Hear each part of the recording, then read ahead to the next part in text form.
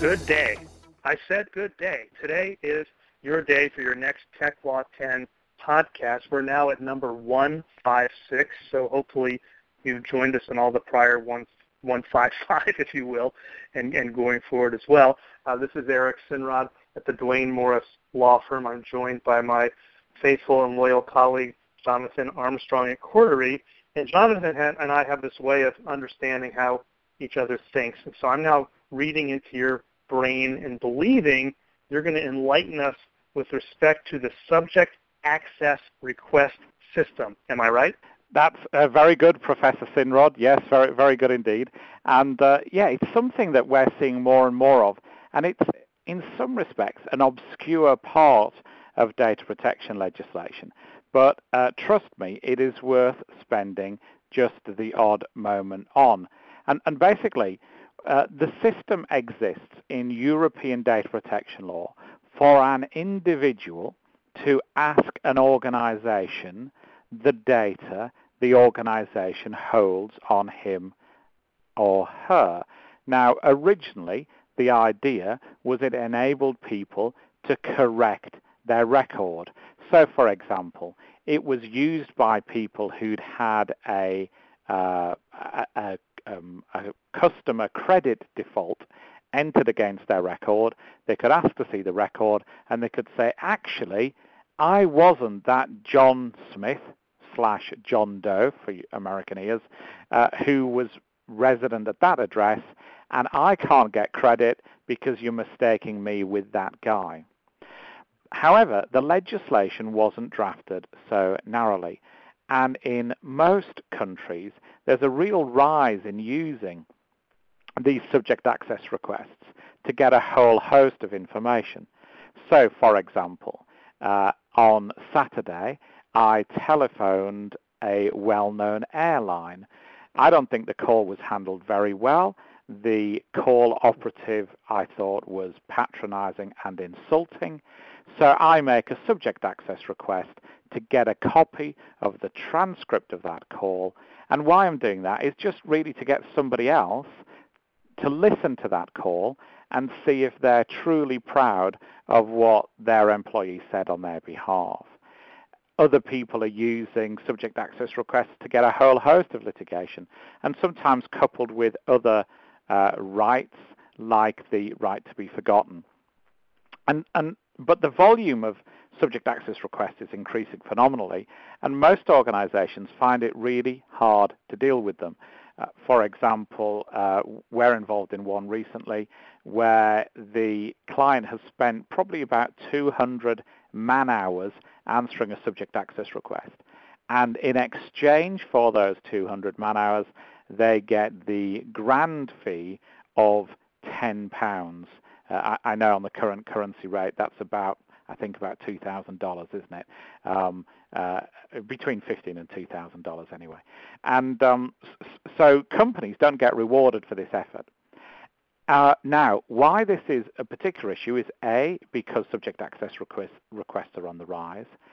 B, because even that small fee will be abolished by the new EU rules. So companies have to get good systems in place to deal with a much higher volume of complaints or subject access requests.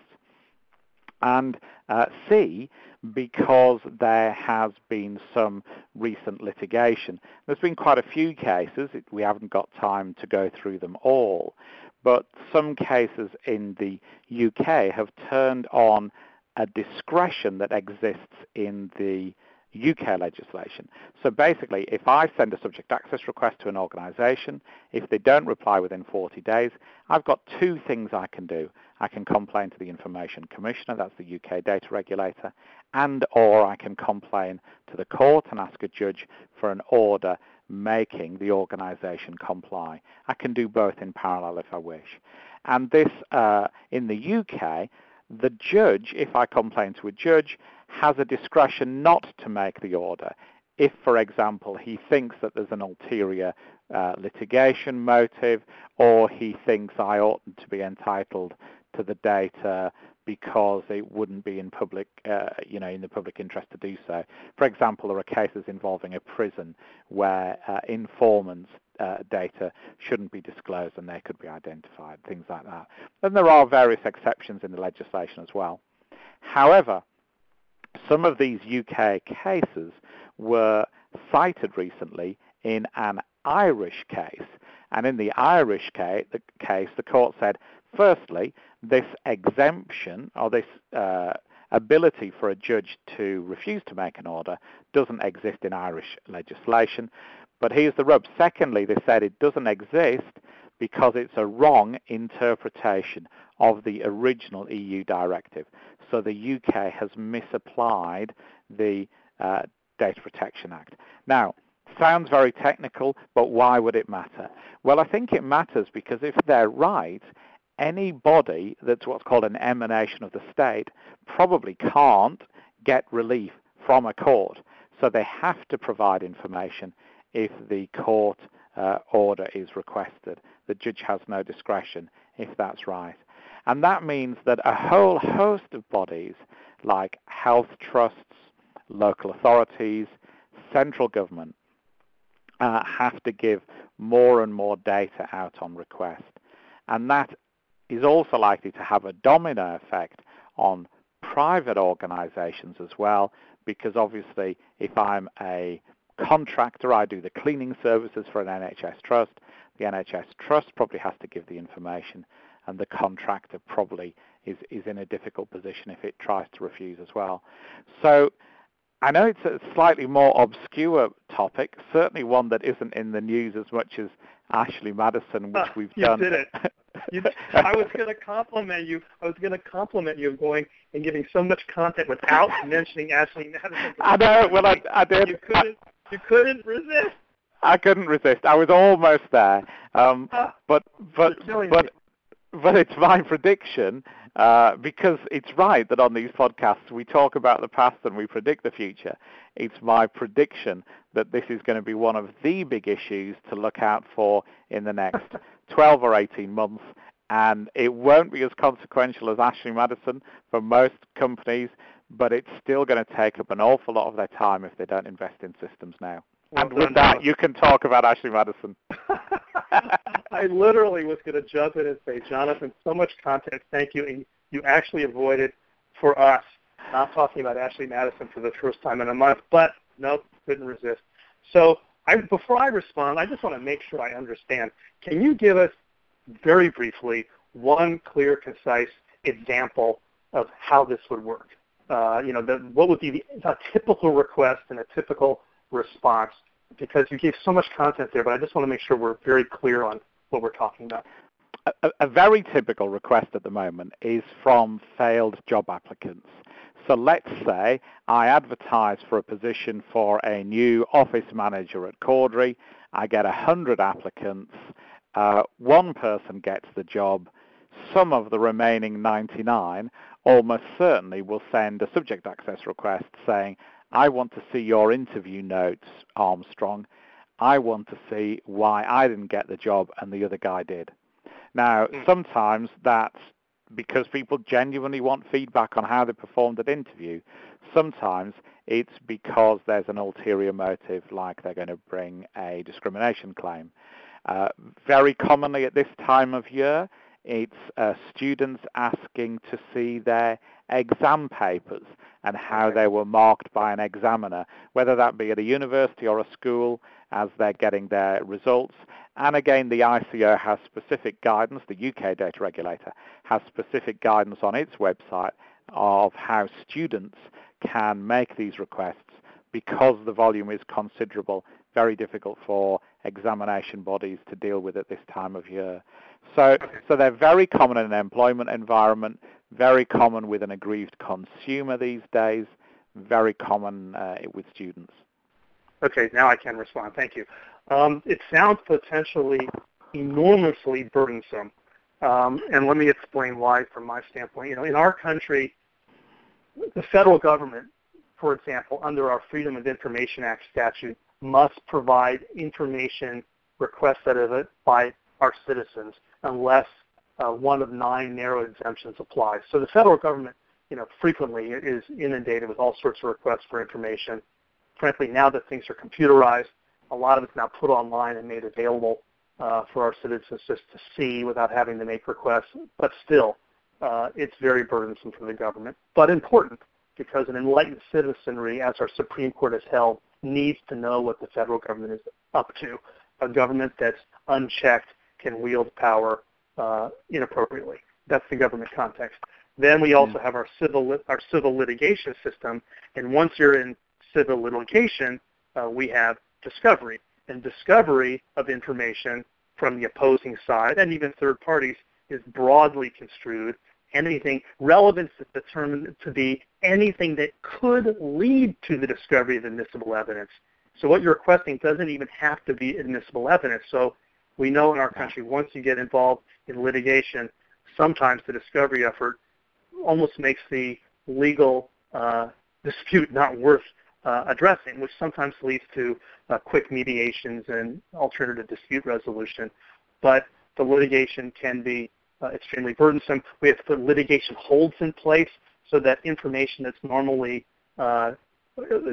businesses have data retention policies, and certain data will roll out and no longer be preserved over certain time periods unless required to be held pursuant to regulatory rules, etc. But once you're in litigation, you have to hold anything that potentially could be relevant, which again is a burdensome process. And what you seem to be suggesting now is that, if this were to be extrapolated to the United States, and I don't hear that to be the case yet, right? But if we were to put it in our context, not only would the federal government have to respond to information requests short of litigation, not only would there be broad discovery in litigation, but potentially under this regime of subject access request, the regime of the subject access request system, people can be making all sorts of data requests to companies absent litigation, absent a subpoena, and boy, oh boy, I mean, it just sounds to me like it could really gum up the ultimate mission of a company in terms of what it's trying to do, in terms of the goods and services it's providing and the value it's trying to create for the shareholders.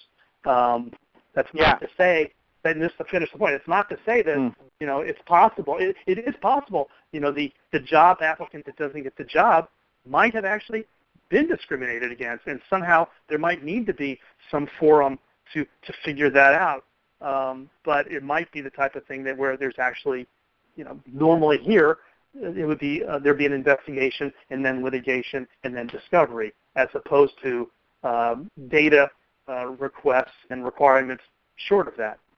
Is what I'm saying to you making sense? It absolutely makes sense. And there are checks and balances that the UK judges have adopted to say it can't be used as an alternative to pre-action disclosure, pre-action discovery. So there are cases going back over some years. A more recent case in the last year or so says that you can have what's called mixed motives. So you can think, I want to correct the record and I might sue, and that seems to be permissible.